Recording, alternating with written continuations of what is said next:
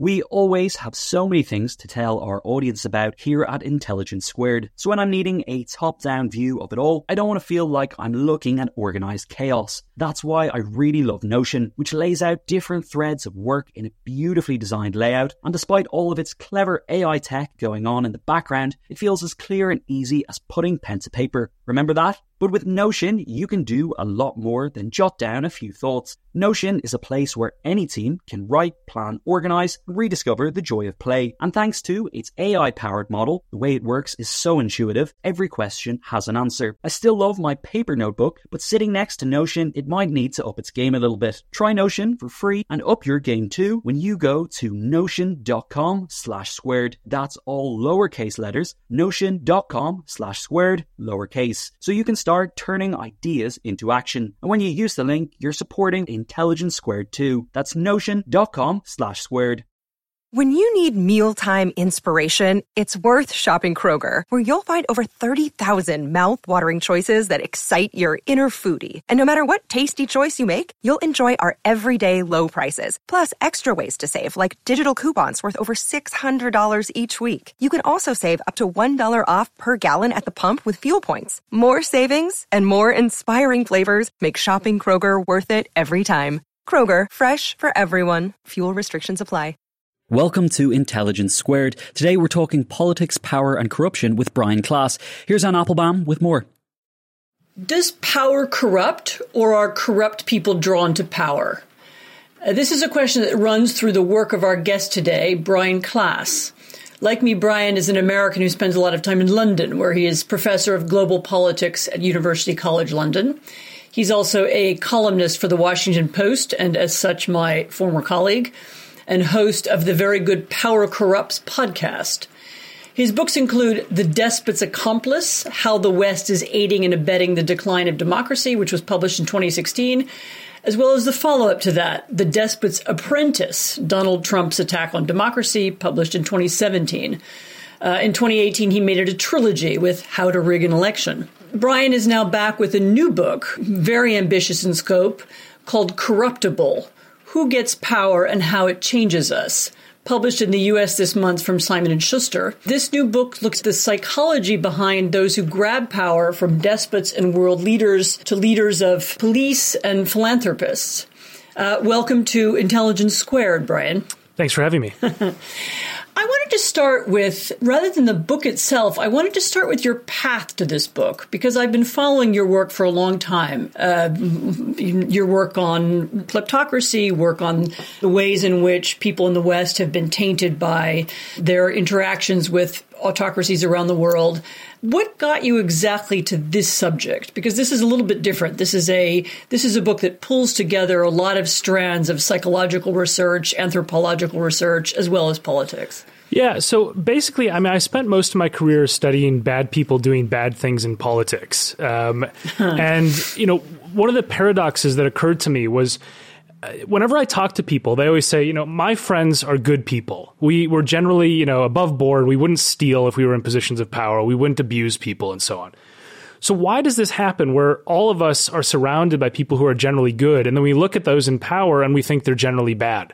And so I started to think in a broader sense, not just in politics, but in business and sports and all forms of leadership around the world. Why does it seem that we have this mismatch between the generally good people that we seem to be surrounded by and then the constant corruption and scandals and abuse of those in power? And I had this podcast, Power Corrupts, which I basically titled because I thought it sounded cool. But then I started to think, is that actually true, right? Is it actually true that power turns people bad, or is something else at play? And that's where the book's research was born. So I'll get a little bit more into that in a second, but I'm also interested in how you wrote it, because there's a huge range of examples and stories here. Are these things collected over your last several years, or were you thinking about this subject specifically for this book? Well, it's been in the back of my mind for basically 10 years. I've been thinking about why is it that we have these awful people in power so often. But at the same time, one of the things that I did when I started doing the book in earnest in 2019 was I started to reach out to people from other disciplines who are studying similar questions, but from totally different angles, right? So, I mean, for the first time in my career, I spoke to a neuroscientist about what it does to your brain to be in power. I spoke to evolutionary biologists about why certain strategies of attaining power might make sense for our survival as a species. I talked to psychologists about psychopaths. And what I started to realize was that there's a whole bunch of people in different disciplinary silos that are thinking about these questions. And political scientists and also, I think, journalists think about them from a very narrow perspective. So I tried to sort of draw in things, including stuff like research on baboons and other forms of animals, wasps, which have corruption in their hives, so to speak. These things, I think, all teach us lessons. And then I started thinking about the people who are interested in case studies, which is why I ended up doing some very strange things for the book, like taking a ski lesson with Paul Bremer, the former viceroy of Iraq out in Vermont, and meeting with children of dictators and so on.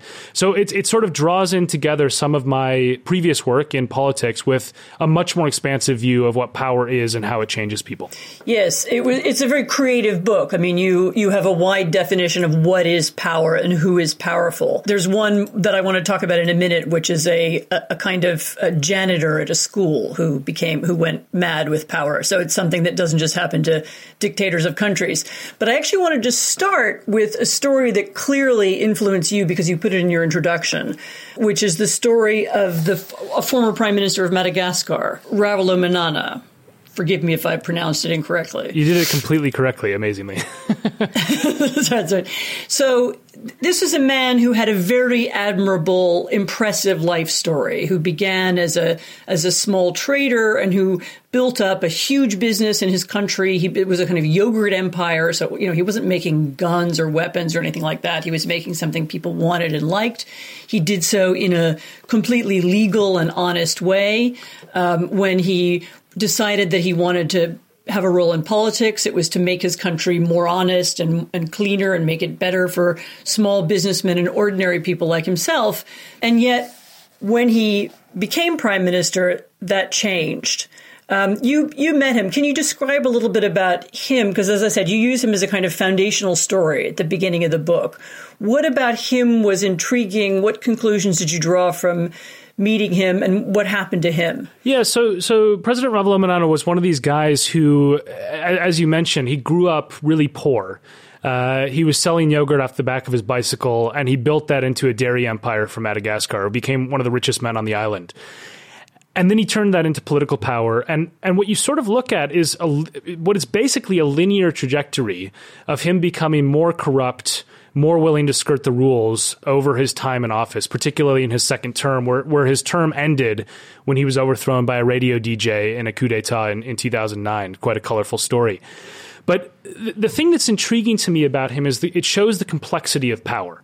I mean, he's not a uniformly bad guy in any sense of the word. I mean, he presided over the largest growth period in Madagascar's history. It was, one of the fastest growing economies in the world while he was in charge. Now, he did that partly by being corrupt because the things that were good for his yogurt business were also good for growth elsewhere because he was building roads and so on. But the story of that sort of change in oneself from this very sort of, humble beginnings to someone who was literally naming the national airplane Air Force Two and then leasing it to himself before starting to, engage in all sorts of corrupt deals. That, to me, is one of the central questions of this hypothesis that power corrupts. And I use it as one branch of introducing this concept that maybe people start off good and then power forces them to either make compromises because of the system or it changes their psychology in a way where they get too big for their britches and they start to, really abuse their authority. But I think that, actually one of the main conclusions I come to in the book is that while that's true and that dynamic probably is, an explanation for Ravalomanana himself, there's a lot of other different things that are happening with power, and the self-selection of people, rotten people, into power is one of the more prominent, I think, conclusions that I draw in the rest of the research. I sort of sorted out three different lines of argument in your book. One of them was, does power corrupt? One of them was, do the kinds of people attracted to power become corrupt? Is there some self-selection involved? And then the third one was, are we as human beings attracted to corrupt bad people? I mean, is there something in our brains that finds that appealing? But maybe we could start with your exploration to the first question, which was, is there something about power that corrupts? Because as you said, you looked at some psychological, neurological explanations. How do people's brains change? What does it do to you to be the alpha male or the CEO of the company or the prime minister of the country? What did you conclude about that? Is there some physical change that we undergo? Is there some moral change? Is there something that happens to people who are in power? Yeah, so I think there's a couple things that manifest as us saying power corrupts and it actually being true. One of them is that power does increase risk-taking. It increases selfish behavior. There's all sorts of psychological studies that I go through in the book that show how powerful people behave differently than less powerful people. So there is something that actually changes in your brain chemistry. It also causes you to age faster. If you're at a position of power that's much more stressful than other positions in the hierarchy, we have lots of evidence, both from CEOs and from primates, that it's a highly stressful positions of power cause more rapid biological aging. And there's some really clever techniques where they can actually show it beyond just sort of the gray hairs and things like that. But I also think we all know that our presidents in the United States always eventually end up with gray hair, however they started. Yeah, and it's not just sort of a folktale, right? There's actually something happening to these people on a biological level. And the experts I interviewed who look at baboons find biological markers of the alpha male aging at a much more rapid rate, which interestingly leads to the conclusion actually that beta males in that hierarchy are often best off because they get the access to the resources and the spoils, but they don't have the biological stress that ends up killing them faster, which has some potentially interesting implications for human society. But I also think there's other things that are happening that make power appear to corrupt people. So one of those is how systems operate, right? I make the point in the book that if you're thrust into an awful system, you might end up more likely to make awful choices. And so, people who are unfortunate enough to be born into a system where the only path to being dominant in the hierarchy or being close to political power is by torturing people or being abusive, they're more likely to behave that way. So it looks like power has corrupted them. And perhaps it has, but it's for different reasons than just the straight up psychological metric. And then the final thing is I have a chapter that says why it appears that power corrupts. And I've got a couple different aspects of that. But one of them that I wanted to talk about is just this idea that you could have someone who is corrupt to the core, who doesn't have any power to begin with, so they don't appear to be awful because they're not actually doing anything consequential.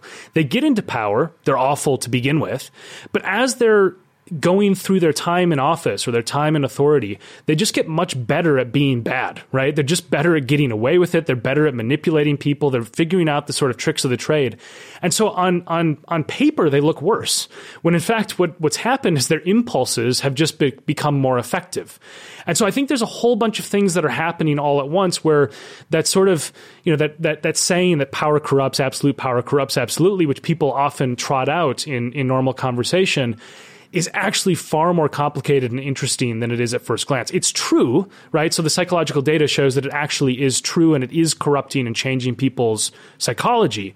But there's a much more complex story happening under the surface. I really liked the part in your book about, you mentioned it already, about Paul Bremer. And for those who don't remember, he was the man effectively put in charge of Iraq after the U.S. invasion and after the fall of Saddam, or the disappearance of Saddam. And essentially, he inherited a dictatorship. He inherited a country that was run by bad rules. And therefore, he found himself having to make one or two decisions of a kind he would never have made if he was running, the state of Florida, including, for example, there was a newspaper that was putting out material calling for violent acts of terror against Americans. And so he shut it down. And, in the United States, you wouldn't shut down a newspaper, even if it was saying things that you didn't like. But in the context of Iraq and in the context of the U.S. occupation and the U.S. number of Americans who were there, he couldn't allow there to be, agitation for people to murder Americans. And of course, this is a really important conundrum, because it's pretty central to the politics of what happens when countries transition from having been dictatorships to becoming democracies, which is something I've studied an enormous amount. I wrote about it myself when I was living in Eastern Europe in the late 1980s and early 1990s. And the question of how to change the rules, how to alter the rules of the society so that they are better rules, and how to change the mentality of people is very fundamental. And people talk about it using all kinds of fancy language, like, it's about judicial reform or, transitional justice, but really it's about what you describe. You've inherited a bad system. People are accustomed to living and working within that system, the system of justice, the economic system, and so on. So how do you make that change? And this is, of course, deeply connected to what you talk about at the end of the book, which is how we could change the way that we select people and remind people of the limits of their power. But maybe you could talk a little bit about Paul Bremer and why you went skiing with him and what he thinks now about his experience as an American running post-Saddam Iraq. Yeah, I mean, I found him to be a deeply fascinating character. And he's one of these guys where a lot of Americans sort of have this very, very two-dimensional view of him as this cookie-cutter villain from their time, the time that the U.S. invaded Iraq. And they basically know one thing about him, which was he was in charge of this process, and the process went terribly wrong. So I went out to sort of scratch under the surface a little bit more, but also because I thought he was an interesting case study where he's a pure example, in a way, of a person operating in two different systems and behaving in wildly different ways, right? So he's ambassador to Norway. He's ambassador to Malawi. He deals with counterterrorism before 9/11. In all of those, he did exemplary work by basically everybody's accounting, right? He was a good ambassador. He warned basically about 9/11 before it happened when he was working on counterterrorism. And then he went off to Iraq, and he didn't just inherit a bad system, he also inherited some bad decisions that had been made before his time there, which he's often blamed for, disbanding the Iraqi army and purging the Ba'ath Party, which he told me was something that he actually pushed back against, but he had to be the figurehead for those policies.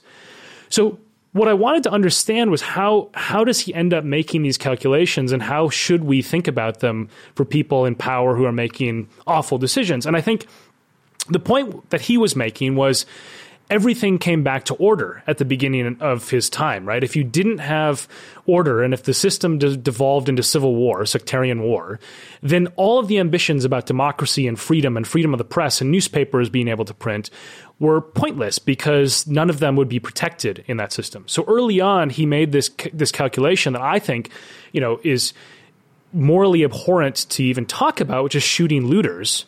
But from his point of view, was the only way to sort of send a message that the U.S. military will not tolerate unrest in Iraq.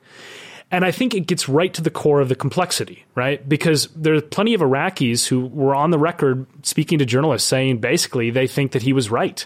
And a lot of the Americans were saying this is terrible. And I think it shows that juxtaposition between our moral compass and the sort of impossible decisions that you're forced to make on a routine basis when you're inheriting these awful systems.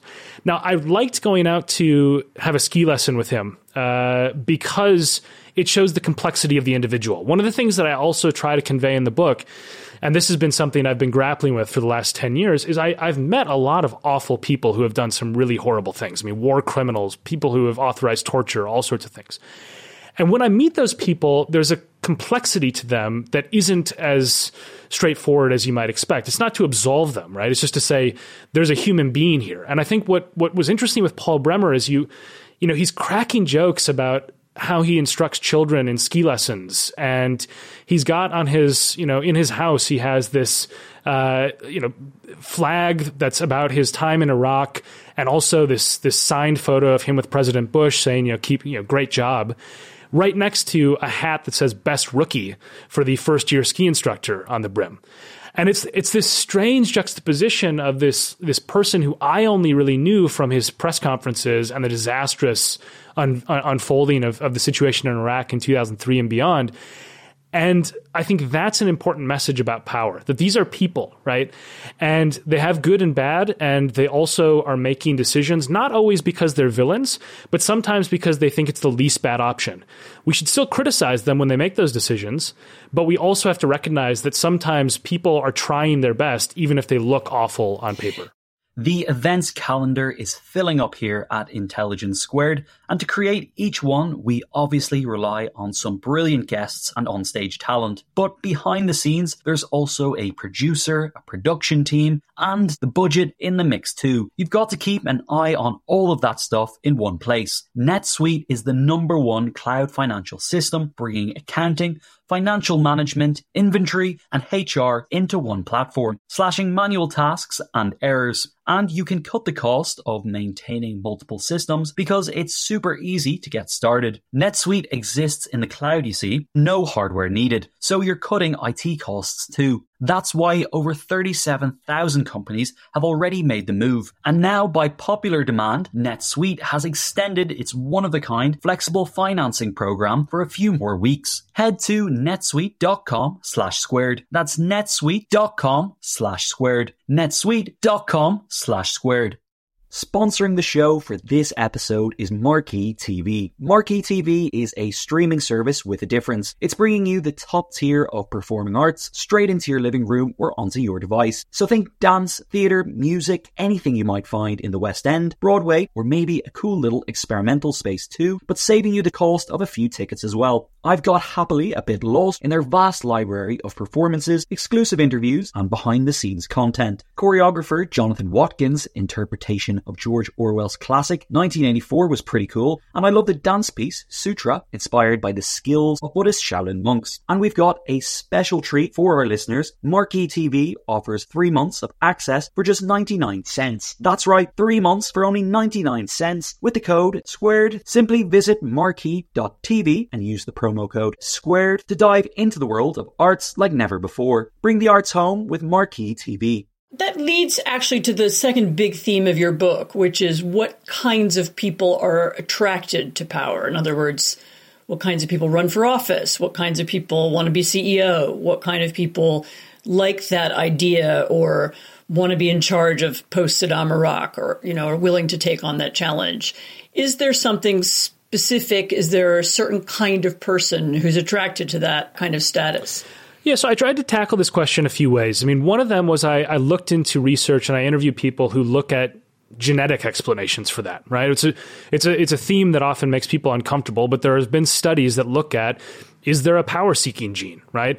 And what they found was they found something that they called a leadership gene, which if you sort of look at people, sequence their genomes and see who ends up in leadership positions, the gene that they identified actually accounted for about 30% of the variance, which is to say, it actually explained quite a lot. In a study of genetic outcomes, that's a very high number.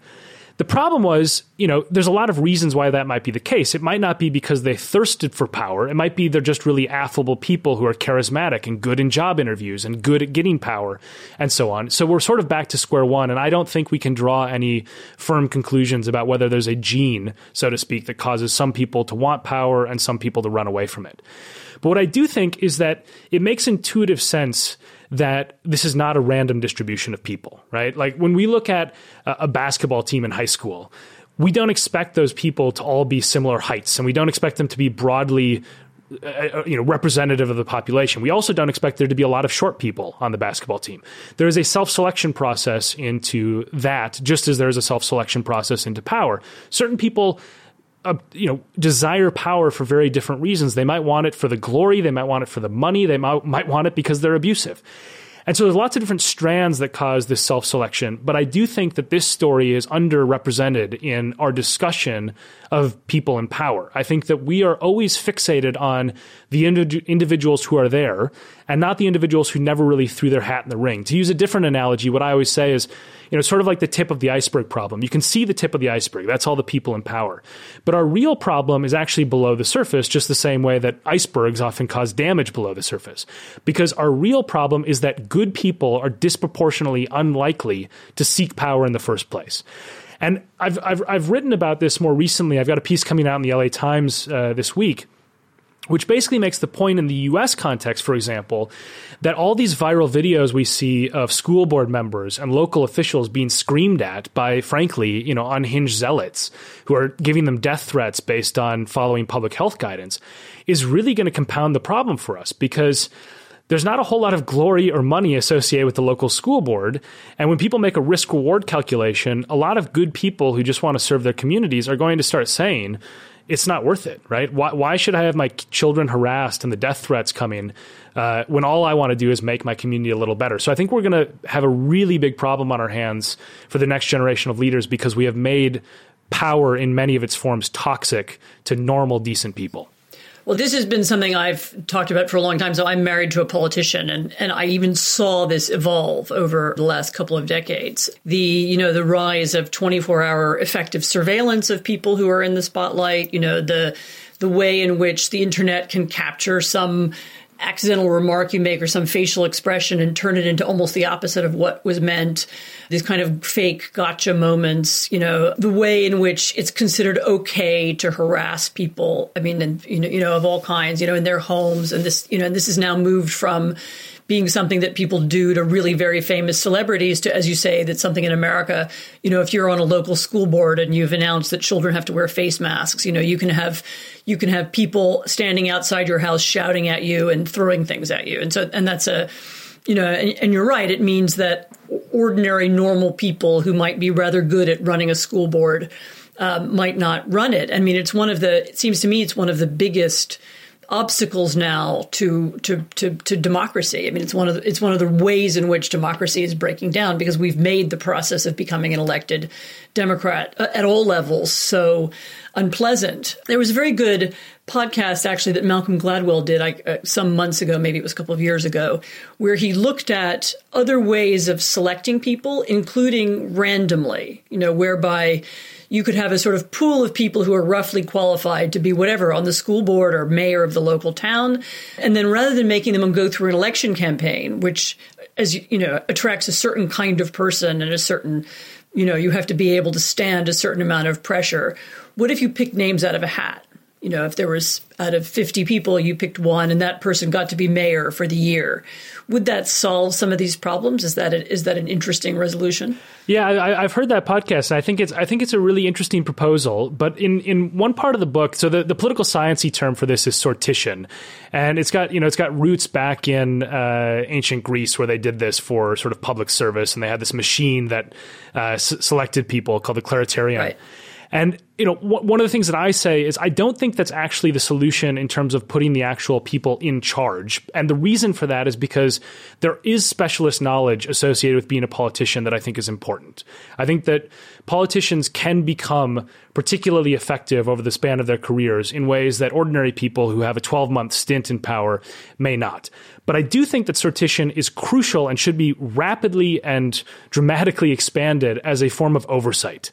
So one of the things that I think should happen, for example, in business, is I think that boards should have shadow boards, which is basically a randomly selected pool of people from the company who, anytime there's a major decision that's being made, has to produce its own report of what they think they would do. I think those people who are divorced from the sort of quarterly profit rat race might actually have some insights that are different from the board itself. And even if the board doesn't follow the advice of the shadow board in this context, they would still have to sort of explain why they didn't. And you could adopt this for politics too, right? So I think in the United States, for example, you could have this anywhere in Europe or anywhere that's a reasonably functional democracy. You have a sort of citizen assembly that is, say, 500, 1,000 randomly selected people, sort of like for jury duty, and they're paid for a year.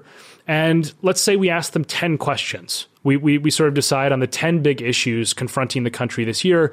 What should we do? So should we mandate masks in a pandemic, right? How should we deal with climate change? Should we approach net zero? They would have non-binding reports that they would basically produce. And they would say, here's what we think, ordinary people who have been given access to all the science, all the experts, et cetera. Here's what we think you should do. Again, the politicians wouldn't be bound to follow this. but they would at least have to explain when they did diverge, and it would provide some level of accountability. And I think that is an important step, is that we do have to recognize the self-selection problem is corrosive to our politics. And as as someone married to a well-known politician, this is something where it's unsustainable. It's also bled into other aspects of power in our societies, not just politicians, et cetera, also journalists. I mean, I haven't talked to you about this before, but I imagine that you get death threats. I mean, I've gotten death threats. It's something that has become a normal part of being involved in public discourse in so many countries around the world. And that is so toxic to finding and getting the best people in charge, because most people who don't desire power, if you desire power, it's enough to offset it, right? So if you want power, you say, well, I'll deal with the death threats because I'll be powerful. At least I'll get the fame, the glory, the money.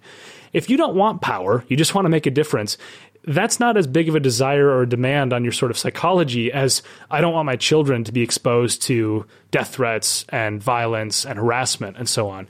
So, it's just compounding an already difficult problem. And I think that's where sortition can come in to sort of balance it out without radically replacing the idea that politicians should not exist anymore in the way that we consider them. Yes. I mean, I have had death threats. I mean, but it's true that one now lives in this kind of soup where there's so much of it around, one just ignores it. I think one of the things that's always been striking to me is when I see people who hit that stuff for the first time, whether because they're journalists or because they've got some public opinion or public role that they've never had before, and they're very often very shocked by it. And the sad thing is people have to learn to live with it, whether it's kind of university presidents or editors of newspapers or whoever it is that you are. You're right. That's become normal, and having some counter to that would be useful.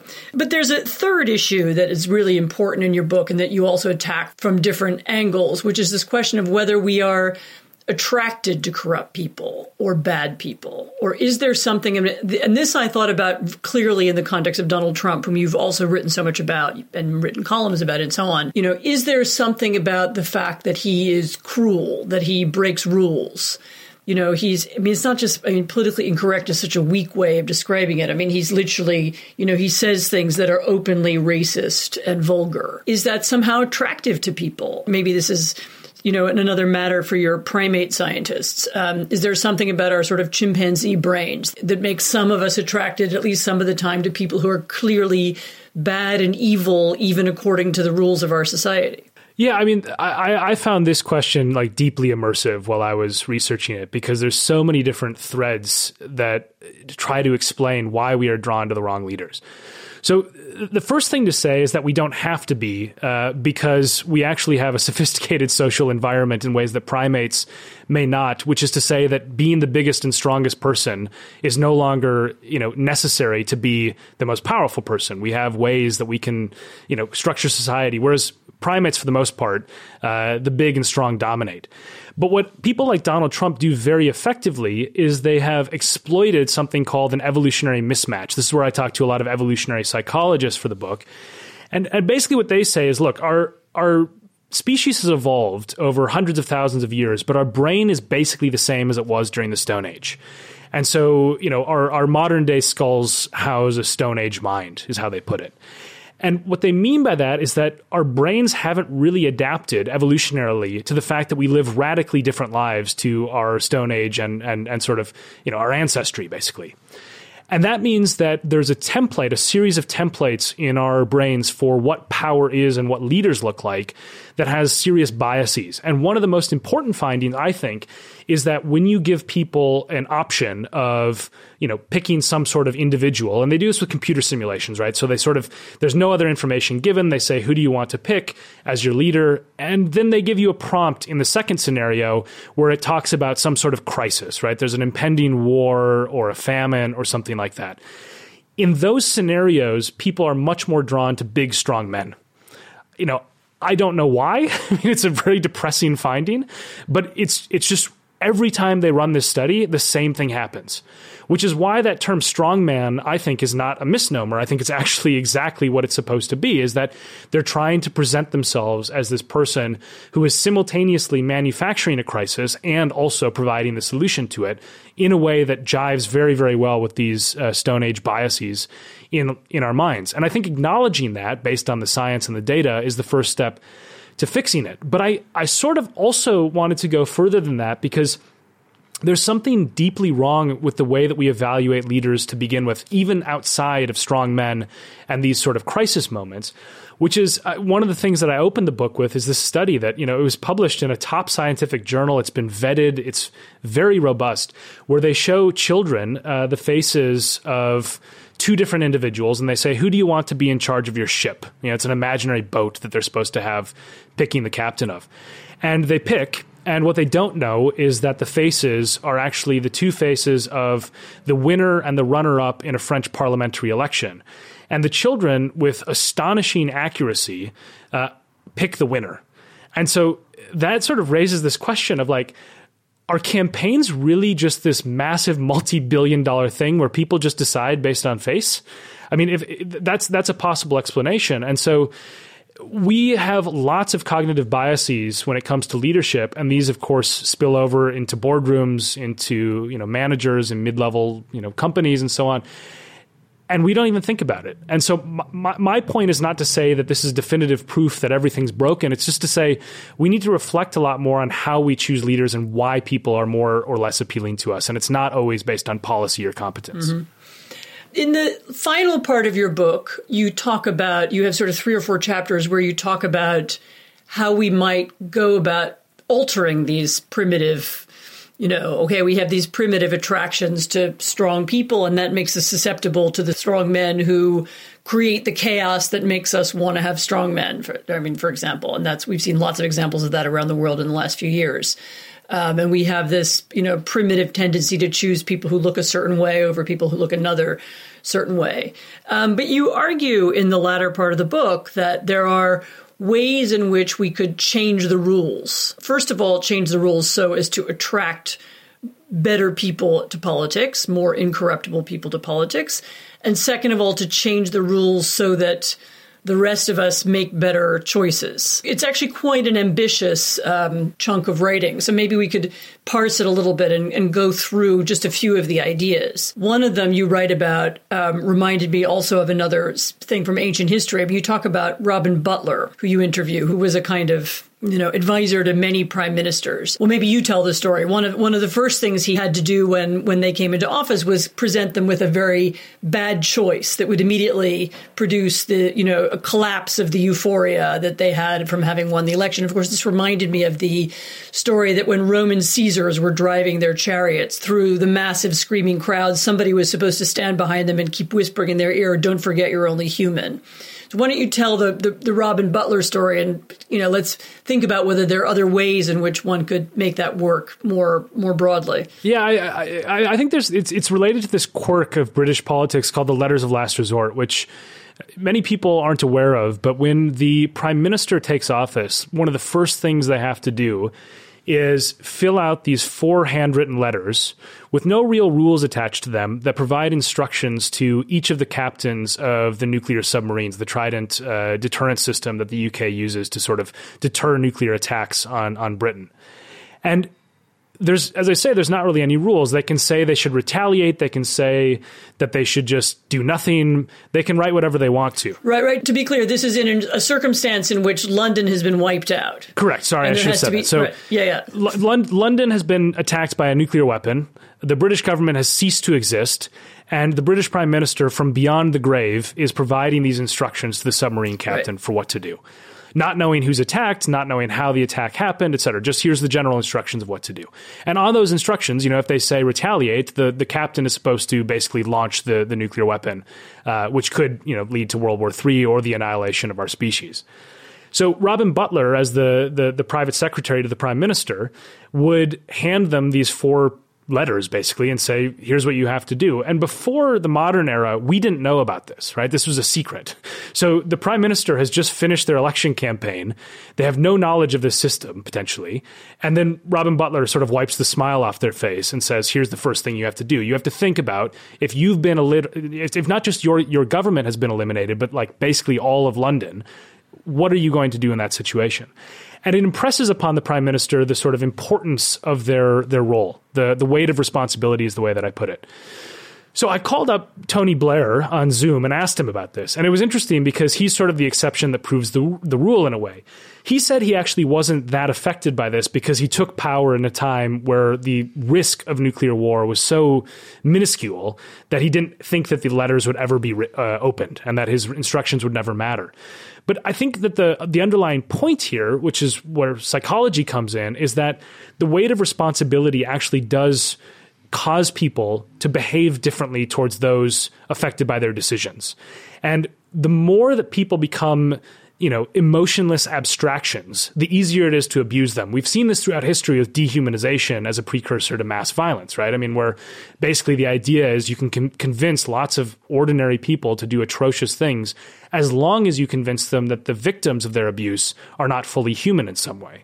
Now, if you take that on a smaller scale, any sort of emotional distance or psychological distance between the abuser who's in a position of power and the person being abused becomes easier, the less emotionally rich their view of that person has become. And so, one of the things that I've written about recently is how the potential for this to exist on Zoom, right? I mean, it's something where businesses, for example, are now, like Uber, for example, fired 3,500 employees over a Zoom call, basically early in the pandemic, or over a phone call early in the pandemic. And we also have corporate downsizing consultants who basically exist to avoid the emotional strain being put on someone in power when they have to give somebody the axe and the pink slip. And so I think we have to think about how our society has functioned in a way and transformed in a way that makes it so much easier to view people as disposable. And I think that's going to have consequences for those in power in ways that might not even be conscious, but will end up leading to more abuses of authority. Yes, you talk a lot about dehumanization, which is something I've written about also. I mean, I wrote a book about the Ukrainian famine, which was essentially made possible by a whole extended campaign against the peasantry in general, but particularly against wealthier peasants that said they were, inhuman, they were parasites, they were stopping the progress of society, they needed to be eliminated in order for us all to move on. And that was a famine that was caused by people's food being removed. So, of course, you can take the food from somebody who is inhuman and who's stopping our progress and preventing us all from moving forward and so on. And we see similar campaigns like that happen every day. But what's the mechanism by which we remind people in power of their membership, first of all, of their own membership in the human race, but second of all, that the decisions they're making affect ordinary people and affect lives? Is there something we could insert into the political system or insert into the way we govern? Yeah, it's a great question. It's one I grappled with when I started reading this research, because when you read this research that shows this psychological effect in addition to the sort of dehumanization that you've talked about in your work, your immediate impulse is, well, we just need to make sure that everybody is really close to the people who are being affected by their decisions, and that, the person isn't an abstraction, because it's harder to dehumanize or to abuse someone who is, this rich person in front of you. The way I put it in the book is, going after migrants is much easier for people when they don't have an individual who's part of that community. So if you have somebody named Jose on your company softball team who's a first-generation migrant, you might actually moderate your views towards migrants, the group, if you have an individual who you know and like. But the problem is that you can't actually do that practically, right? So this is where the pendulum swung back in my thinking, where I was like, well, how would this actually work? Is a CEO going to get to know every employee in this massive company? It's impossible. And then there's also this aspect that some level in some professions of not necessarily dehumanization, but psychological distance is helpful. I mean, imagine if a surgeon couldn't operate on an individual because they viewed them as completely human and they were thinking about them as somebody's grandma as they had to carve them open. So there are coping mechanisms in some positions of power that actually use this mild form of dehumanization as a benefit to save the person's life or to help them.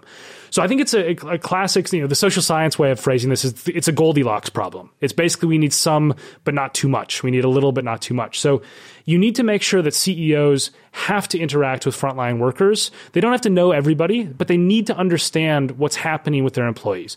Politicians need to be on front lines. They can't just be in a Westminster or a Washington bubble. And they can't just be with people who agree with them, which is what's happening much more now, right? You have politicians fly home for a rally, or they have a town hall where they screen people, and they're never exposed to alternative points of view, or they discount them. And it's also important to have systems where the views of people unlike you actually matter. So in the US context, one of the things that I've talked about in other forms of my work is how we have created not just polarization, but also things like gerrymandering, where the only way to get elected is to make sure that people exactly like you vote for you, because there's not enough people from the other side. So you just systematically discount them. You don't care about them at all. And I think that the point I'm making in the book isn't that there's an easy fix for all these things. It's that we haven't tried to fix any of these things. We haven't even acknowledged that they're serious problems. There are a lot of creative ways that we could create more psychological distance for people in power. To my knowledge, none have been seriously tried at a national scale anywhere in the world. And so, I think we need to sort of take a step back and think this is a serious problem that's inherent to power. Now, what do we do to fix it? And the same is true for pretty much every system, right? So I say in the book that we should take as granted that bad people will disproportionately be drawn to seek power, be disproportionately good at getting power, and be disproportionately good at staying in power.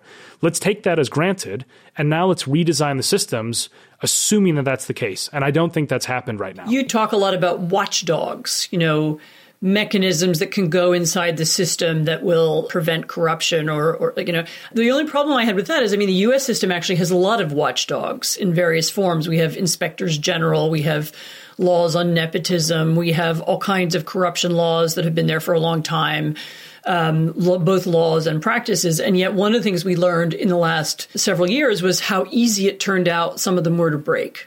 So you can have watchdogs, you can have systems set up designed to deter people and prevent the abuse of power.